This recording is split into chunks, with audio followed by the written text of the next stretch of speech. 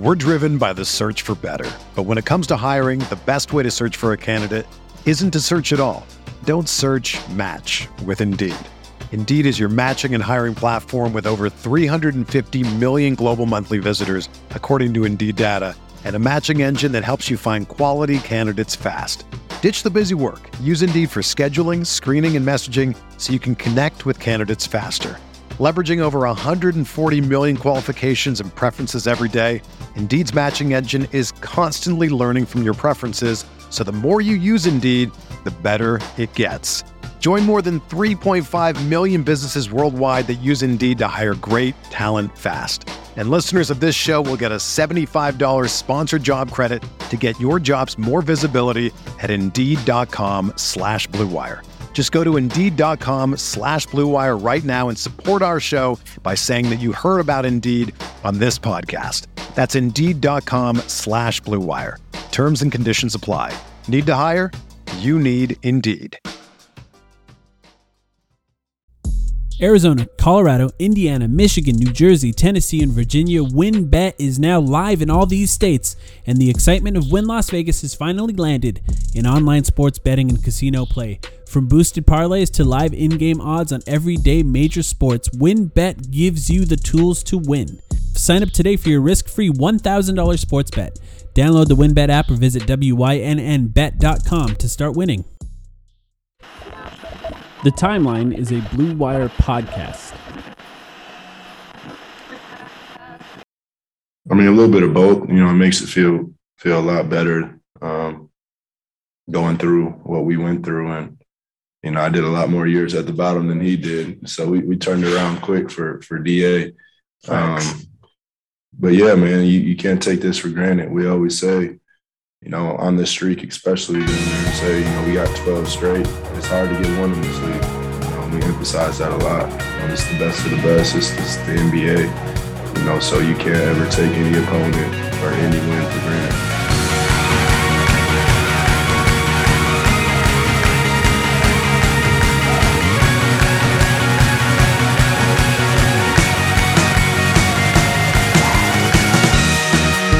Welcome to The Timeline, a Phoenix Suns podcast. My name is Mike. I'm here with Sam. Sam, 13 games in a row. The Phoenix Suns are on their longest win streak since 2006-2007. How you feeling? The streak continues, baby. I was a little bit worried at certain points tonight. I'm not going to lie. They definitely made the fans sweat for it a little bit there at the end. There was after at the very end of the game, after Chris Paul had a turnover and then Book, when they forced the jump ball and it became a one-possession game just for like 2 seconds, I was like, oh shit, here we go. Because that's kind of my biggest fear at this point. It's stupid to say, but like I just don't want to lose. Eventually the Suns are going to lose a game. We don't know when it's going to be. Eventually they'll lose a game. Although as much as I would love to go 79-3, I suspect that eventually it'll happen. I just don't want to do it in like comically terrible fashion. So we'll see. I guess there's no good way to lose a game, but the point is they were able to pull it out tonight. I thought also, we recorded recently. It's only been a few days, not a full week. Yeah. But 3 games have happened in the last 4 nights. They pulled out all 3 games. And I think we saw a bunch of patterns, like even some contrasting stuff compared to what we were just talking about a few days ago. That was kind of interesting. Yeah, I agree. For those of you who haven't heard it, I know it was a late episode last week. I highly recommend going back and listening to that one because we looked at some stats for the entire season so far that gave a good picture, I think, of what we are looking at from the Suns in the first 13, 14 games. And then now, of course, 3 more games, and we're already seeing some changes. First of all, and for those, if you're confused, we're recording this immediately after the Spurs game. So that's what we just saw. And I think, Sam, you're right because like going into this game, it's like, of course the Suns should beat the Spurs, but there's like that nagging Greg Popovich feeling that Suns fans still have that's hard to get rid of. So I was a little worried too. And they pulled it out. And they played really well. A weird box score. I'm going to just point this out right from the top, and then we'll get into some of the trends. But leading the Suns in assists tonight, do you know who it was? Well, I happen to be looking at the box scores. So. Landry Shamet. Yeah. How weird is that? Yeah. None of the starters had more than 5 assists in this game, which is very odd. And it turns out that Shamet, who I didn't even really notice his playmaking in this game, ended the game with 5 assists, which is the most on the Suns. I didn't really notice his playmaking either in this game. I'm not going to lie. I think the Suns were a bit uncharacteristically sloppy with the ball in this one. 15 turnovers is not typical Suns basketball for what we're used to at this point, but you still see in the box score 25 assists. This team could sleepwalk to 25 assists at this point, and it's really not something that's all too difficult for them to do, and you don't even need to get Chris Paul's regular level of production to get there. You get a few assists here from Devin Booker, obviously, but then also Landry Shamet, Cam Payne, Mikal Bridges, even DeAndre Ayton tonight, and it adds up eventually. Yeah, so that was strong for sure. Yeah, it's a fascinating team in this 13-game win streak because obviously they're a great team, but it's not like they're not playing in a way that like one guy is just elevating them above the rest. It's not Devin Booker averaging 35 points a game for the stretch of 10 games or something like that. You know, it's funny because I don't know. This was my take in the first half of this game on Twitter, and now after the second half of this game, you ended this game, you gave up 111 points. So I'm not sure if it necessarily holds anymore. But at least for the first half of this game, right? There was one point the Spurs were on pace for like 85 points in this game, like at some point in the second quarter. And the defense just looked really, really strong. And even in the second half, I think part of where the defense fell apart was coinciding with that being sloppy with the basketball that I was talking about. It was a transition defense problem. It wasn't necessarily a half-court defense problem. They did have some issues stopping Devin Vassell, DeJounte Murray as we went on in the game. Just penetration in general. But what I'm going to say, like the Suns scored 115 points tonight. And this is something that has not changed since we recorded last week, which is that offense. Another thing we saw from them in the past few games, a 48-point quarter, Mike. We saw a 48-point quarter from the Suns, but it's wild. This offense, like it's good. It's not that good. It's like, you know what I mean? Like, and that's not an insult to this team. They've won 13 in a row, but they've won 13 in a row on the backs of a top 5 defense in the NBA, a top 3 defense in the NBA. Yeah. And even though they ended giving up 111 points to the Spurs tonight, I really think that's been the main story here. Their offense, you know, as we come up on these games, I think next week we're going to preview the games against the Warriors because they'll have 2 games against the Warriors in the next week. I hope they win the next few so that we can have just a totally awesome matchup going into that with like riding a 16 or 17 game streak at this point or at that point. Yeah. But the Suns offense, like they continue to give chances to teams they should not give chances to. And then it all works itself out in the end because we know this is an incredibly clutch team in the fourth quarter behind Booker and Paul. They pick their spots really well. They kind of kill you. It's death by 1,000 cuts, but they don't have that intimidation factor of, say, a Curry Warriors team where it's like, oh, Booker has 40 points and it's the third quarter and the Suns are up by 50 already, and there's just there's that feeling of helplessness, like there's nothing you can do. Their offense is good. It's clicking for sure, and there's one guy in particular I think we really need to talk about on offense because he's figuring things out, so I want to talk about him after this. But their offense still feels like it's only running at 85%. Yeah, their defense is really carrying them throughout the streak. And I even think the defense is still not quite there yet. It just doesn't feel just right yet. And I think it'll still get better throughout the season. And look, 13 games in a row. Obviously, they're playing very well. 48-point first quarter. By the way, they only made 2 more threes the rest of that game. They're 8 for 10 from 3 in that game, and then made 2 more in the second, third, and fourth quarter combined against the Nuggets. And you know, that's just not clicking exactly right. And shots are shots. Like it's one thing to make shots, whatever. Like sometimes they fall, sometimes they don't. Over the course of a regular season, it's difficult to measure a team's success on that alone. What you're looking at really is the quality of shots that the Suns are taking. And right now, I'd say they're taking really, really good shots. We'll transition to what you want to talk about, but I want to just bring up something just to remind you and just to remind people listening to this podcast what happened in this last offseason. The Phoenix Suns did not extend DeAndre Ayton. They didn't. And, you know, there was a lot of talk as to whether or not that was a good decision or whatever. I have actually found it to be relatively interesting that the tact that some national media members have had in discussing that they've been more open to discussing whether or not it was a good decision, and they're not necessarily killing the Suns like I expected. But having said that, kind of hard to kill a team that just keeps winning, you know? Yeah. Well, I mean, at the same time, it's just like, did they make the right choice? They're still winning, and they have the guy on the team. So Sure.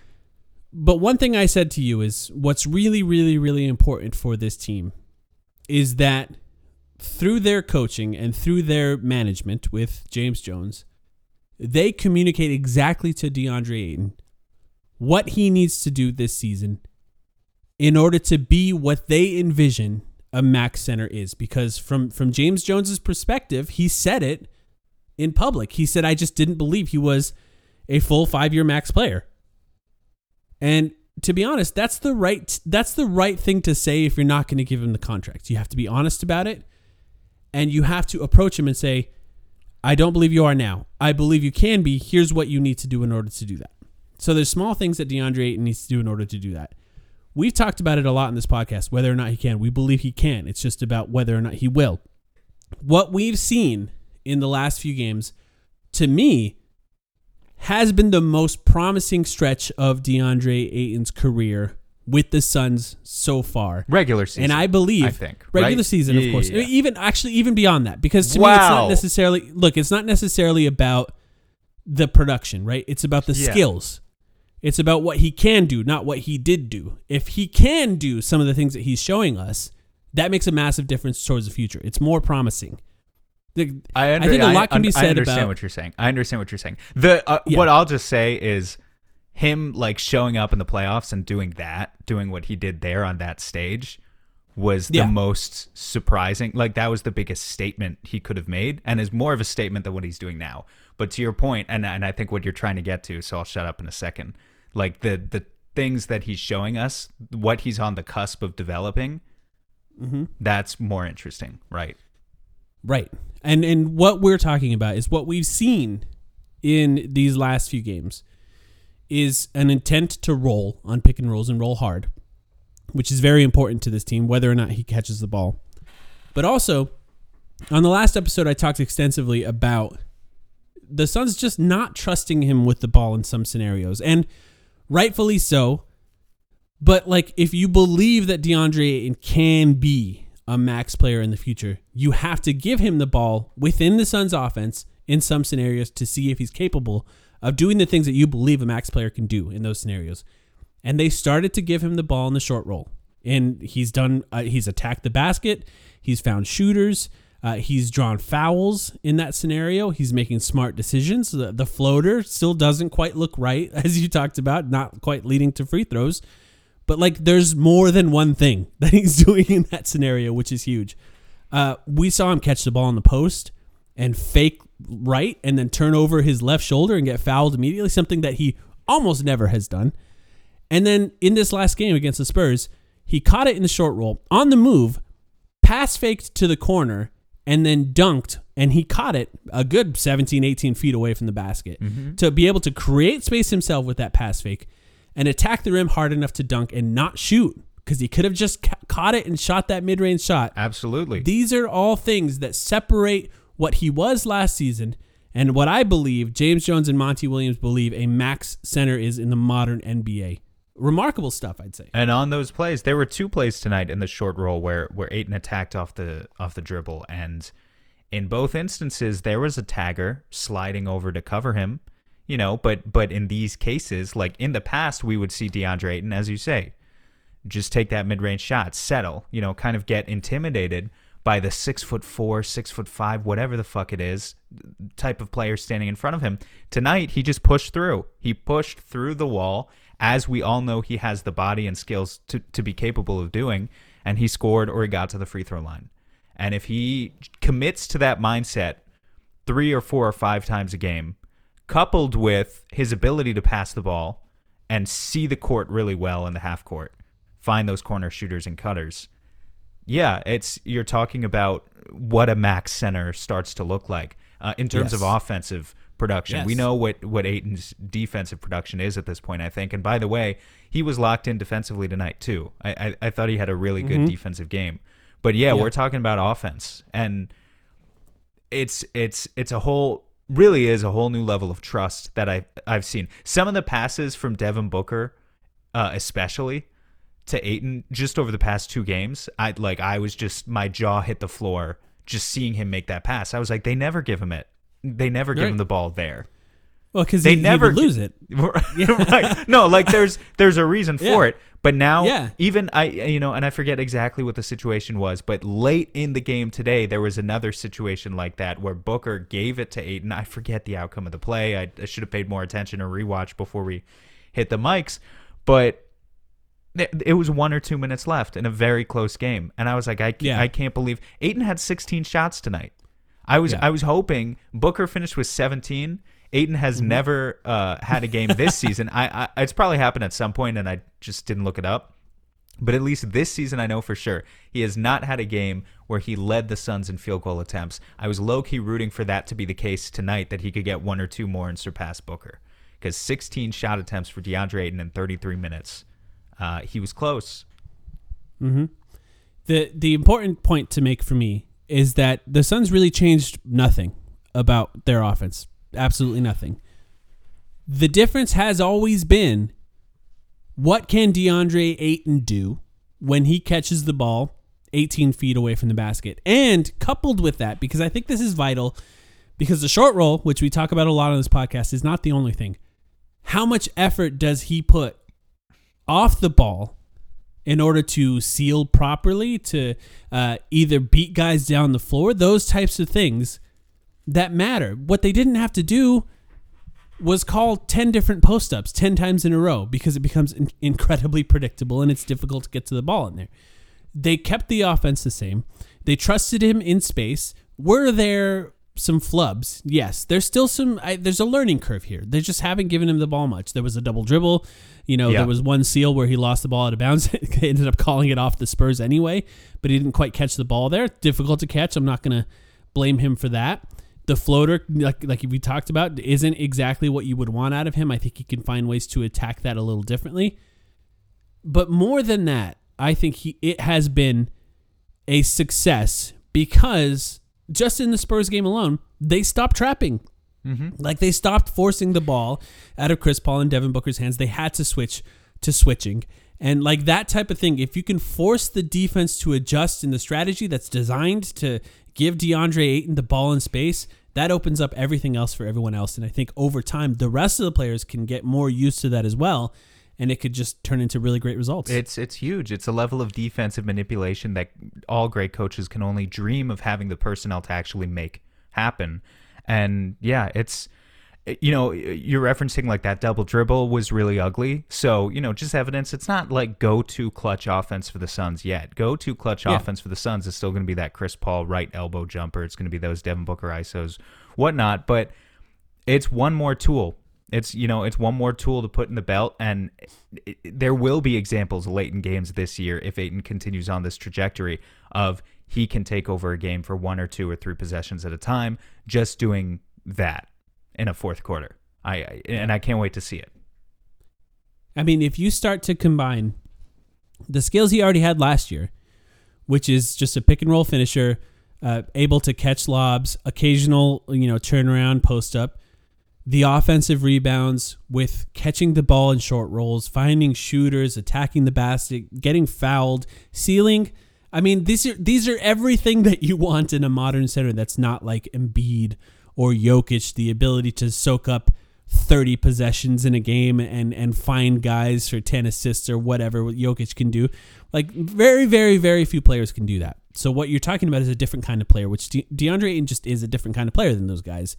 And if you combine all of that together, I mean, the Suns can be, it raises what I believe the ceiling of this team can be dramatically if we start to see this type of play from DeAndre Ayton regularly. And I know I'm being hyperbolic. I can't even describe. I'm incredibly excited by what I've seen from DeAndre Ayton. And yes, it's a bit hyperbolic. And yes, we need to see it in more games to believe that it's real. And against better teams, that's going to matter too. But I don't think it's all that hyperbolic, honestly. Or at the very least, I don't think it's unreasonable that it elicits such a strong reaction out of us. When I saw the first one, the first short roll field goal attempt in that Nuggets game, I remember I tweeted, Like, this is what I've been waiting for 3+ years. This is what we've been waiting for. We have had a podcast, Mike.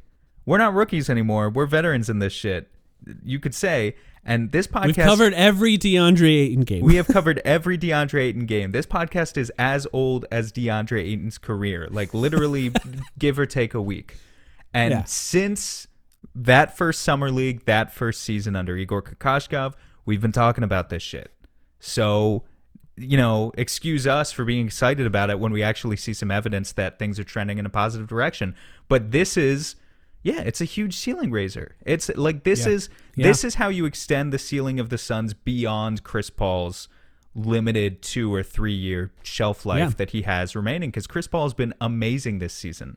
But what about after? You always have to think about the after. And if...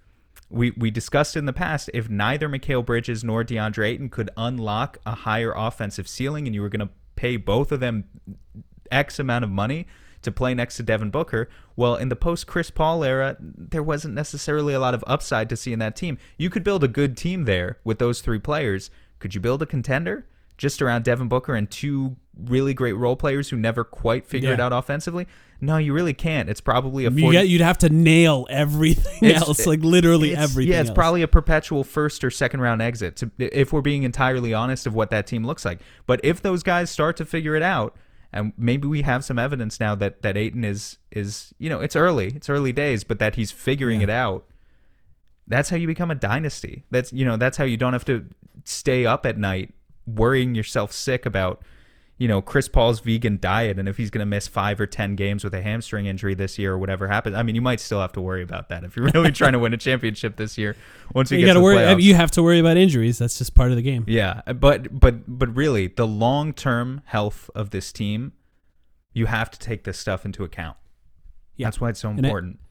And I want to give, once again, credit to the people setting the expectations for DeAndre Ayton, because I think this is vital. It's clear that he understands what is expected of him when it comes to developing into the player that they want him to be. And him just trying those things is a step in the right direction. I have not yet been this excited about DeAndre Ayton since maybe his rookie year. We've seen some of the things he's done since then. Offensively. Obviously, defensively is a different story. We've been around. You said this podcast is exactly as old as DeAndre Ayton's career in the NBA. Do you think that we have had similar trajectories in developments as DeAndre Ayton? I think, as far as our analysis goes, I arguably think I've regressed. If we're being totally honest, I may have already burned out a long time ago. I think my peak content and my peak as an analyst, as a Twitterer, podcaster, whatever, might have been when I had 200 followers on Twitter. There's other Suns players to talk about, but we're going to take questions in the second half of this episode, so I'm sure we'll get to those players. But I want to ask you about something specifically. The Suns fans took some heat from Nuggets fans after beating the Nuggets. At this point, they've beat over 30% of the league on this win streak, basically. So over a third of the league they've beat on this win streak alone.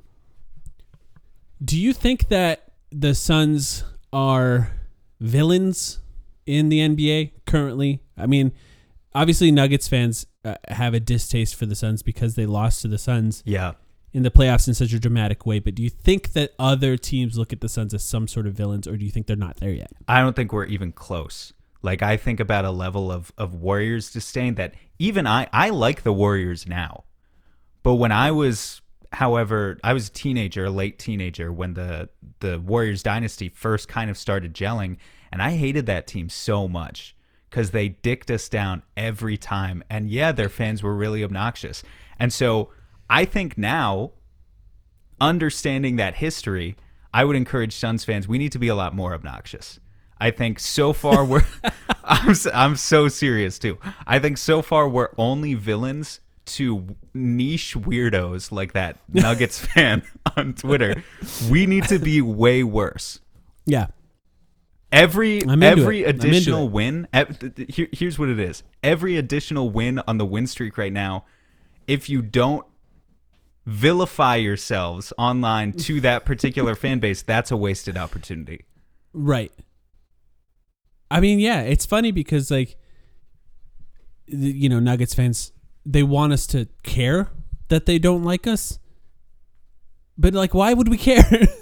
Why would we care at all about that? I don't understand why that would matter. And look, it's good. It's good. Yeah. That's what makes sports fun. Not to dwell on, like, that one particular guy's train of thought for too long, but just, like, because it's something that not only he said, but other people are saying as well. Like, why is it a big deal that fans of a team that was dog shit for 10 years are now so excited, that they have a 13-game winning streak or however? Like, let people enjoy things. Who cares? Yeah. I don't get it.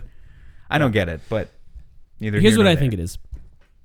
I think that the Nuggets in particular they have taken sort of the road more traveled to being a contender, if you will, in that they're a team that they drafted players, they made trades, they found guys, they got better. They were spooky. They made the playoffs. They lost in the first round or whatever. They made the playoffs. They got a little further. They made the playoffs. They got a little further. They kept eating away at the playoffs to try and make it to the finals. They just haven't gotten there yet. They would lose in the playoffs. The opposing team's fan base would go to their Reddit page and say, hey, you guys are going to be spooky next year. And then they got a little bit spookier every year. But never quite spooky enough. No, never quite spooky enough. And then what they see in the Suns is a team that missed the playoffs 11 years in a row, sweep them in the NBA playoffs, and then make it to the NBA Finals the first time that Devin Booker has ever made the playoffs. And, like, I understand the level of resentment in particular from Nuggets fans because it's like they feel in a lot of ways that they took their hard knocks and the Suns fan base in particular didn't. The reality is 11 years without playoffs, it sucks. It sucked. I have NBA League Pass now. And after 11 years of missing the playoffs with the Suns, a small part of me is addicted to watching bad basketball teams. Like, I want to watch the OKC Thunder sometimes. They're great. I want to watch the Detroit Pistons sometimes because there's something, like, I learned to appreciate and learned to like when bad teams have one or two good players. I don't want to watch the Rockets, but...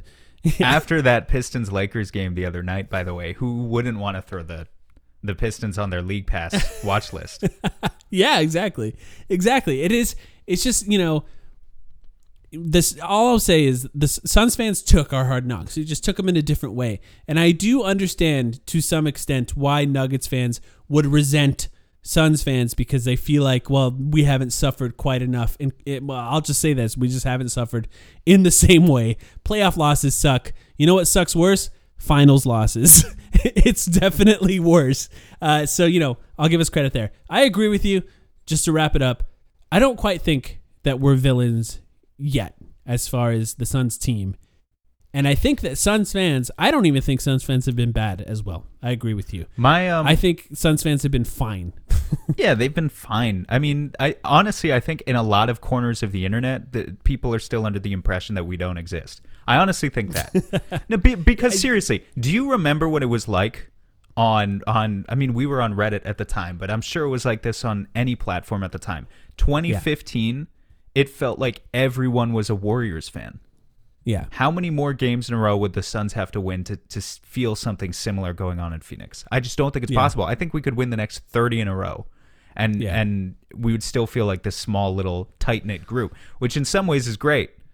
Ride and die with our guys, but, I think it's just different. The one concession, by the way, I'll make to Nuggets fans, if you're a Nuggets fan and your mental health is in the gutter right now, the Michael Porter Jr. news just came out. Don't know how long he's going to be out now. Like, I understand it's tough to be a Nuggets fan right now.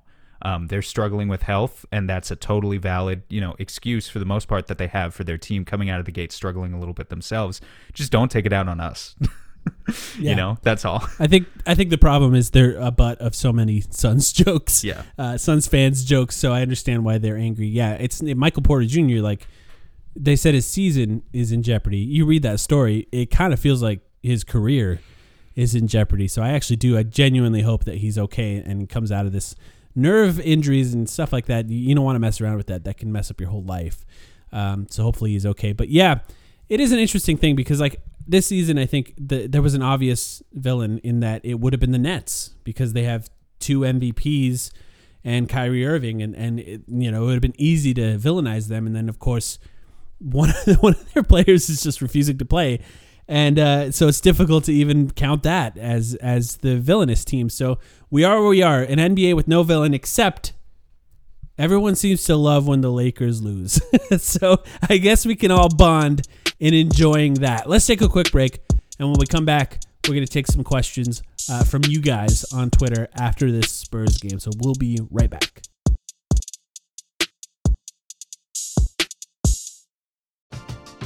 We're driven by the search for better. But when it comes to hiring, the best way to search for a candidate isn't to search at all. Don't search, match with Indeed. Indeed is your matching and hiring platform with over 350 million global monthly visitors, according to Indeed data, and a matching engine that helps you find quality candidates fast. Ditch the busy work. Use Indeed for scheduling, screening, and messaging so you can connect with candidates faster. Leveraging over 140 million qualifications and preferences every day, Indeed's matching engine is constantly learning from your preferences, so the more you use Indeed, the better it gets. Join more than 3.5 million businesses worldwide that use Indeed to hire great talent fast. And listeners of this show will get a $75 sponsored job credit to get your jobs more visibility at Indeed.com/Blue Wire. Just go to Indeed.com/Blue Wire right now and support our show by saying that you heard about Indeed on this podcast. That's Indeed.com/Blue Wire. Terms and conditions apply. Need to hire? You need Indeed. You know, if I would have applied myself, I could have gone to the NBA. You think so? Yeah, I think so. But it's just like, it's been done. You know, I didn't want to, I was like, I don't want to be a follower. Hi, I'm Jason Concepcion. And I'm Shea Serrano. And we are back. We have a new podcast from Wondery. It's called Six Trophies. Woo! And it's the best. Each week, Shea Serrano and I are combing through all the NBA storylines, finding the best, most interesting, most compelling stories, and then handing out 6 pop culture themed trophies for 6 basketball related activities. Trophies like the Dominic Toretto I Live My Life a Quarter Mile at a Time trophy, which is given to someone who made a short-term decision with no regard for future consequence. Or the Christopher Nolan Tenet trophy, which is given to someone who did something that we didn't understand. Catalina Wine Mixer trophy. Ooh, the Lauryn Hill You Might Win Some, but You Just Lost One trophy. And what's more, the NBA playoffs are here, so you want to make Six Trophies your go-to companion podcast through all the craziness. Follow Six Trophies on the Wondery app or wherever you get your podcasts. Listen ad-free right now by joining Wondery Plus. All right, welcome back. Thank you to everyone who asked us questions. I tweeted immediately after the game. We already have 36 questions. Obviously, we're not going to get to that, so I apologize. I think, Sam, we did a mailbag recently for our Patreon friends. I think we might have to do a mailbag for all these people that are asking questions here on Twitter. We haven't done an official one yet, so maybe sometime soon we could do another one. Let's start with this one. This is from Suns fan Brianna at Bree Denise 26. Thank you for the question, Brianna. She said, I'm sort of accepting the Shamet trade, which is a weird feeling with a question mark at the end of that one. I think it's a good time to sort of reassess how we feel about the Shamet trade. I think you and I have praised Landry Shamet a lot lately, but I just think he's just really starting to click within the offense in the last maybe like 5 or 6 games and has shown quite a bit defensively. I've been pretty impressed with Landry Shamet. I think you're all aboard the Shamet train at this point, right? Yeah. Give me some credit, because for a long time people branded me as some sort of hater, and I feel like I never deserved that reputation just because. Okay, so here's the thing. At the time of the trade, I also, like Brianna, I'm imagining here, called into question the value of the trade. It wasn't so much giving up Javon Carter, who I like. Right. I always liked as a Sun, but just the first round pick and then giving him the $9 million a year for a guy you haven't even seen play yet. That sort of stuff. I was a little bit iffy on. What Shamet has shown us so far, just as a player, has been great. His three-point shooting skill set is unique. It's something that only he can provide to the Suns. His defense has been better than anticipated. He hasn't been a liability at all from what I can tell. The playmaking, he's showing a little bit more of it game after game. He's not a perfect player by any means. You know, I still don't know if he's like really a mid-level exception player, but I don't think it's bad value there. And also we know that contract is not fully guaranteed for all 4 years. So it's totally working out so far. And I think Suns fans should be all aboard with Landry Shamet at this point. Like, you know, I think with shooters in particular, guys who have the reputation for shooting and maybe not always doing so much else on offense, kind of get a raw deal with their relationship with fans, because if you're a streaky guy, we've seen in the past, Shamet is one of those guys. He can be shooting 40% from deep, and yet you go online and everyone's calling for his head some nights. But it's like, if you're a 40% volume shooter, you're doing exactly what you're being paid to do. 100%. Sometimes it's just not going to be your night. The other night against Denver wasn't his night. That's fine. Balanced it out today with 3 of 5 shooting against the Spurs.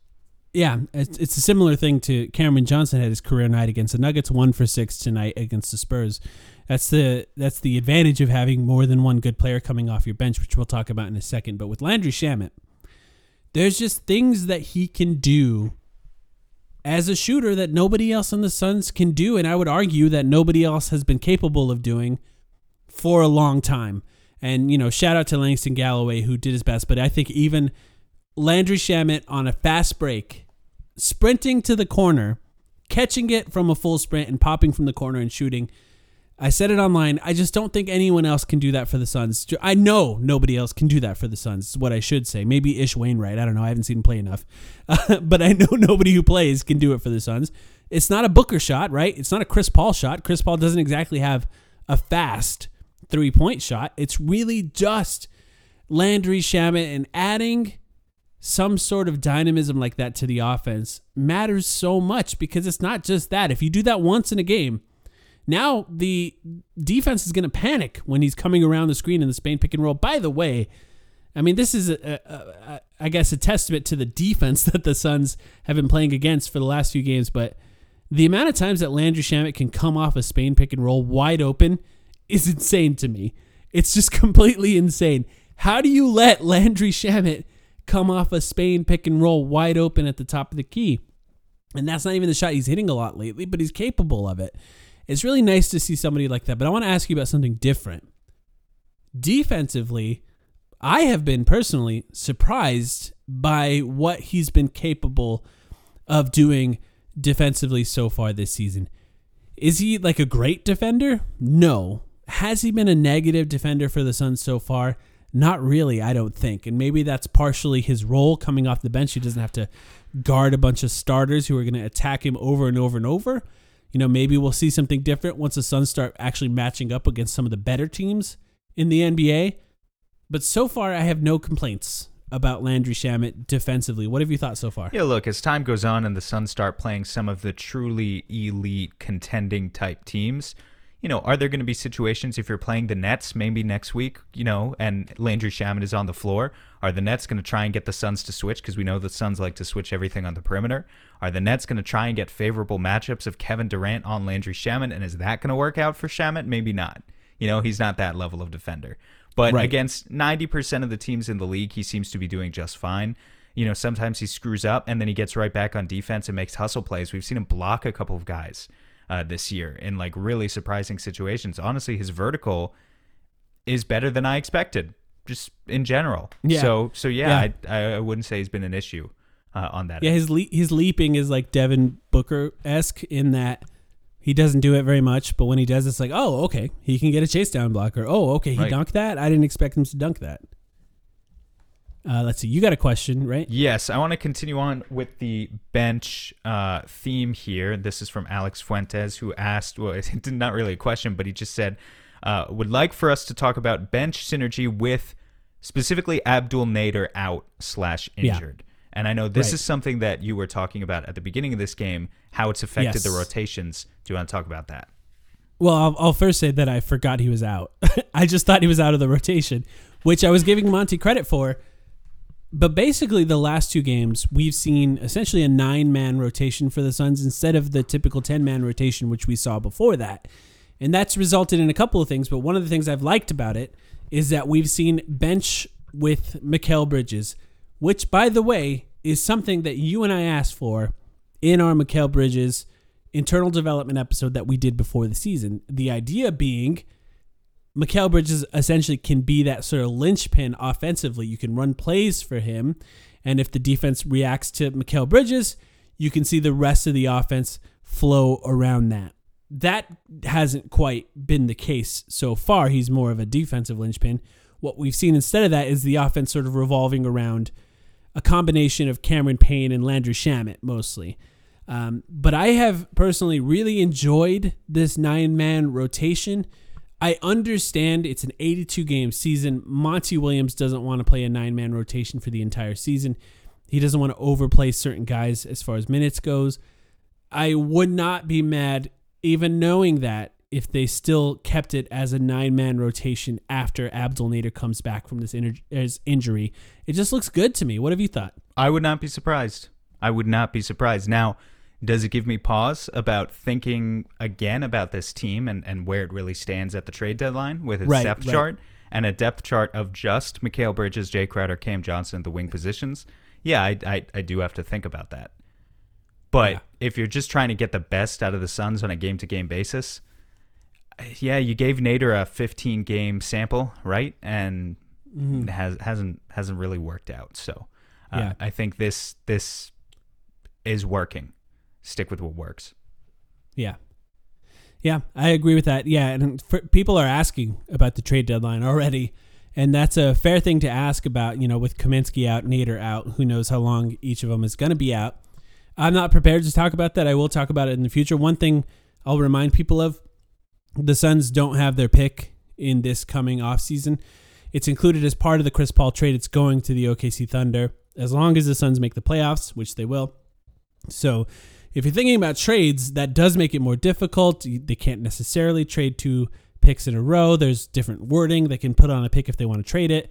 But as far as assets goes, it's going to take some research, I'll say that, to figure out some options at the trade deadline. By the way, everyone asks about the trade deadline, and then everyone hates when we talk about it because nobody likes hearing about that's very true. Fake trades, even though we find it fun and it's mostly not serious. I'm going to actually go ahead. No, especially this year, like if we're kind of unanimously deciding that Jalen Smith has no trade value, then any trades we come up with this year, you have to start making difficult decisions. The types of guys on the Suns who are available for $5 to $10 million, they're all kind of valuable in the, they're guys like Cam Payne, Cam Johnson, Jay Crowder. Dario Saric is injured, so he also has no value. But it would be difficult to really maneuver in a way. The thing I think Suns fans would like is just Jalen Smith and picks. But I don't know if anyone would take that. When the Suns did not pick up Jalen Smith's option, I tweeted essentially saying what I'm guessing happened is the Suns tried to trade Jalen Smith. They couldn't find a trade for him, so they decided that the open roster spot and the ability to cut him this year if they need to was more valuable than picking up his option for next year since they couldn't trade him. And then I heard from somebody who is a reporter. I'm not. And they messaged me and said, yes, the Suns were trying to trade Jalen Smith and could not find a suitor. So, take that for what you will. I don't know if it's necessarily true, but I do trust this person much more than most. I'm going to change it up on you. We were going to read a different question, but I'm going to read something else. This is from Calvino. He said, have the Suns had a true test during this win streak? This season, the most notable wins are against the Lakers, Hawks, and maybe the Trailblazers. Other than that, the schedule's been pretty weak to start. And I agree with him. Yeah, he's right. Bring up the schedule now. I think you can count. I know the Cavs are the Cavs, but the Cavs at the time when the Suns beat them were playing really, really well, and winning against them mattered too. But it's not exactly something to hang your hat on. It's just they were playing very well at the time. But if we're gonna go, I'm gonna go through them right now. This is the entire 13-game win streak. Cleveland, a good team. New Orleans, terrible. Houston, terrible. Atlanta, good. Sacramento, sort of in the middle. They're not terrible, but they're not good either. They did just fire their coach after losing like 6 in a row. So yeah. Portland, much better lately, and that's a good win. I would say. Narrowly good, yeah. Yeah. Memphis, up and down, sort of in the middle, not terrible, not good. Houston, terrible. Minnesota. Actually, Minnesota's been playing better than I expected lately, but still not a good team. Dallas, twice in a row without Luka Doncic, not a test. Denver, without their 3 best players, not a test. San Antonio, after a players-only meeting, might have been one of the bigger tests so far because they were desperate to win this game and they still could not. So I actually very much agree that they have not yet really been tested. Cleveland, Portland in the win streak alone, Los Angeles before that. Outside of that, they're beating teams that they're supposed to. You know, teams lose to teams that they're supposed to beat all the time. That happens all the time. So beating teams that you're supposed to, really only 2 teams are doing that regularly this season, and that's the Warriors and the Suns. A 13-game win streak, insanely impressive still. Sure. I cannot wait for the next 3 games. I think are actually a pretty big test. Cleveland, New York, Brooklyn. New York and Brooklyn back to back. But what do you think? I would agree with that. The tests are coming up. The Cleveland is pretty good. The Knicks are pretty good. They've been up and down. If the Suns are still riding it into that Brooklyn game, that is going to be fun. And then beyond that, obviously, you've got the Golden State games. But yeah, that's the sort of stuff we're talking about. I mean, look, if you go to any social media comment section right now and look at what they're saying about the Suns' 13-game win streak, they're going to bring up kind of these obvious complaints. You know, don't pay too much attention to it. If it was so easy to rattle off 13 in a row, then their dog shit franchise that they support would have done it by now. So, you know, but there's a reason that they haven't. So that's all I would say about that. However, it's also factually true. The Suns have not played the best teams in the NBA by any stretch during this stretch. So we'll see. Yeah. It's teams. The NBA is not this like incredibly predictable league where you can just predict who's going to win every game just based on this team is better than that team, therefore they will win. If that was the case, first of all, it'd be really boring. Second of all, everyone would win all of their bets. The casinos would run out of money because it's just not that. It's a very unpredictable league, and 13 in a row it's pretty crazy. I'm looking forward to them being tested. If they win Cleveland, New York, Brooklyn, then there'll be 16 games in a row against Golden State. I believe to tie the longest win streak in Suns history at 17 could be against Golden State on TNT Tuesday, November 30th. Could be one of the biggest games, regular season games in Suns history. And they play the Warriors again on December 3rd and then again on Christmas, which, by the way, the NBA nailed that Christmas Day game. Yeah. Suns versus Warriors. That's going to be fascinating. What do you know what probably time? The most interesting game that day. Is that the last time slot? That's probably the it's like 8:30 Eastern, I think. Okay, that's not too bad. Yeah. It's a later game. I got to think about those things now, unfortunately. Yeah. My next question. So this, I'm kind of pooling this, actually. I'm calling an audible here and pooling this because a few different people talked about something related to this. And I figured we should cover it because it's also news. Frank Kaminsky is out now with a knee, what is it? A stress reaction in his knee. Yeah, which who knows what that is. Well, right. And so as a result, I have people asking here about bigs in the kind of trade/buyout/free agency market, but there are also people asking about Jay Crowder's viability as a small ball 5. I have people asking about how do we get Torrey Craig back. I think that's a very natural reaction as well. But all generally having to do with this idea of if Frank Kaminsky is out long term, what is the value loss in that? And I think it's pretty substantial. But what are your thoughts? That is massive for depth reasons. Jalen Smith is unplayable on a good team right now. I'm sorry for those who like Jalen Smith. For those who like Jalen Smith, I'll ask you why. What have you seen? I guess I haven't seen the same thing. He's just unplayable right now. So if something happens to JaVale, if God forbid, or something happens to DeAndre Ayton, and they miss extended time, you just don't have a guy to be that backup at this point. You need a third stringer. James Jones said it before the season, 3x5. All 5 positions, 3 guys deep. They don't have that currently. They did with Frank, and they need to fix that. Dario Saric could come back this year. That's a possibility. If Frank's out for the whole year, you could have Dario back sometime next year. I wouldn't count on that, and who knows if he's going to be good coming off an injury. that is something that could happen. But in the meantime, I think you need to do something. Jalen Smith not being signed next year means that they could technically cut him right now and open up a roster spot and try and sign somebody off the scrap heap. I've looked at that. I'm not sure if you have, Sam. There's no good names as far as unsigned. Yeah. There's no big names that stick out as far as unsigned free agents. I looked at Aaron Baines, and then I remembered he had a neck injury that keeps him out for the full year, because that would be perfect, really, if you could just bring Baines back, but he's out for the full year. And then there's a bunch of guys that are probably retiring. I think Tolliver's not on the team currently, Anthony Tolliver. He's kind of old. That doesn't excite and hasn't me. done much. Yeah, but it's just one of those names, like that's where you get to when you start looking at this sort of end of the bench free agent at this point of the season. So, you look at the Suns making a good trade at this point, and that could happen. I'm not prepared to throw some names out there, but they're going to have to do something soon. Just to be clear, so you're not high on like Jay Crowder's ability to slide up to the 5 or something. I'm not. I would prefer that to Jalen Smith playing minutes, especially against good teams.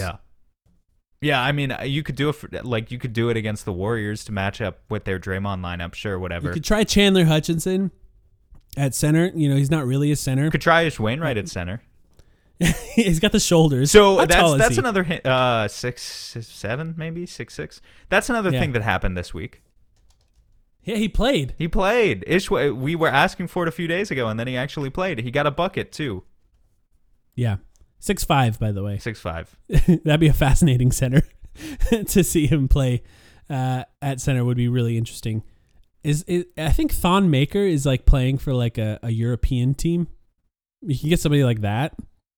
It's just not that exciting. Yeah, some of those guys you could get for a buyout. Okay, now you're going to make me search up a list. It's just not exciting. You're not going to get super excited by this list. I'm just going to throw a bunch of bullshit names out at you now, but keep talking in the meantime.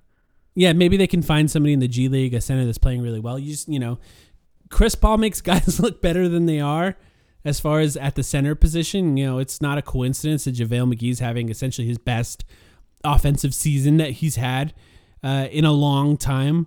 Playing with Chris Paul is not a coincidence. So if you can find a guy that's just capable of catching lobs and playing drop defense in the G League, maybe you can get him on the roster. I'm not sure if that's going to be better than Jalen Smith, but it probably will be, as far as just a very limited role center that could do those two things. But yeah, you see anything you like there? This is not a totally updated list, I think. I saw Ed Davis, which I got excited for a second, but then it turns out he signed with Cleveland, which I didn't even know. I didn't know that either. Is Biyombo playing for anyone right now? These are not good names. These are not good names. Exactly. Yeah. It's just not, of course it's not exciting, right? They're not in the NBA currently. Bismack Biyombo started 36 games for the Hornets last year and is a free agent. You think about a few years ago, there were like good names. Like Taj Gibson was an unsigned free agent at one time. Kind of insane now to think about. I think he's making $10 million this year. Guys can play their way back into the NBA. There's no guys really like that at the center position that you think, wow, maybe he could have a resurgence. I don't see anyone like that. Well, there's one guy I'm looking at here whose name you might know as DeMarcus Cousins, but I saw that too. DeMarcus Cousins, Marc Gasol. He's had his fair share of resurgence attempts at this point, and I don't think it's happening. I don't think his body is going to allow that.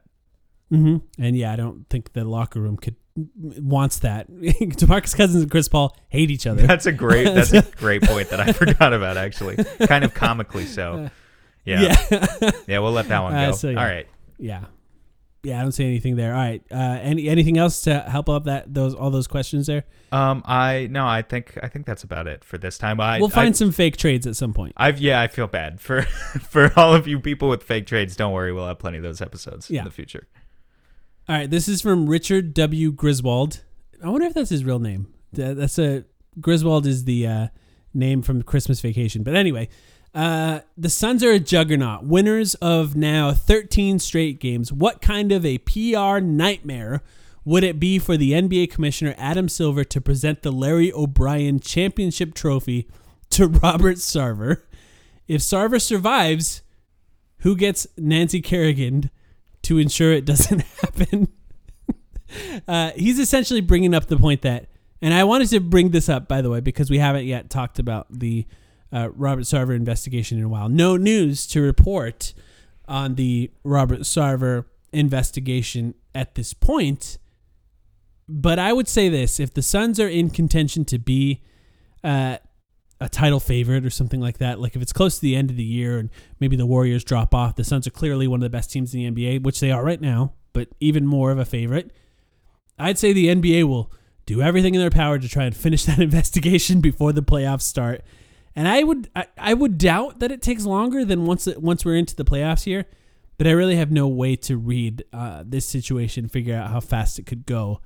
That would be a nightmare. I agree with that. That would be a nightmare. Well, it just depends on the outcome of the investigation. If the investigation concludes and they find Sarver is not at fault and he remains owner of the Suns and whatever, then yeah, I guess it's not a PR nightmare in that case. I mean, it might be a PR nightmare. It still kind of is. It's right? A nightmare for us. It would not be a nightmare for the NBA because they would have made their decision. So if they make the other decision that, he is culpable, then hopefully they get him out of there before, or I imagine the Suns would work very hard and very fast to get him out of there before the playoffs, before a finals run for sure. Who knows? I think so too. I think knows? A lot of it will probably depend on what they're hearing right now in the investigation. The last thing that we saw was that the employees that work for the Suns right now, and probably previous employees as well, have been granted confidentiality. They have the ability to report what happened at their workplace without it being known who it was and what they said. The NBA really is the only people that need to know that.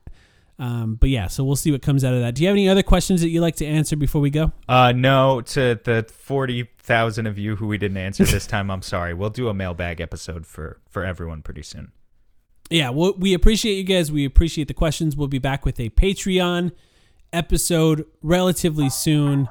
New stuff coming soon with the Patreon. If you haven't signed up, check it out. Patreon.com/thetimeline. December's going to be a big month. It's going to be an exciting month. Yeah. In the next few weeks, we have some announcements coming. So stay tuned, and we'll be talking about that soon. But we appreciate you guys, and we will be back soon.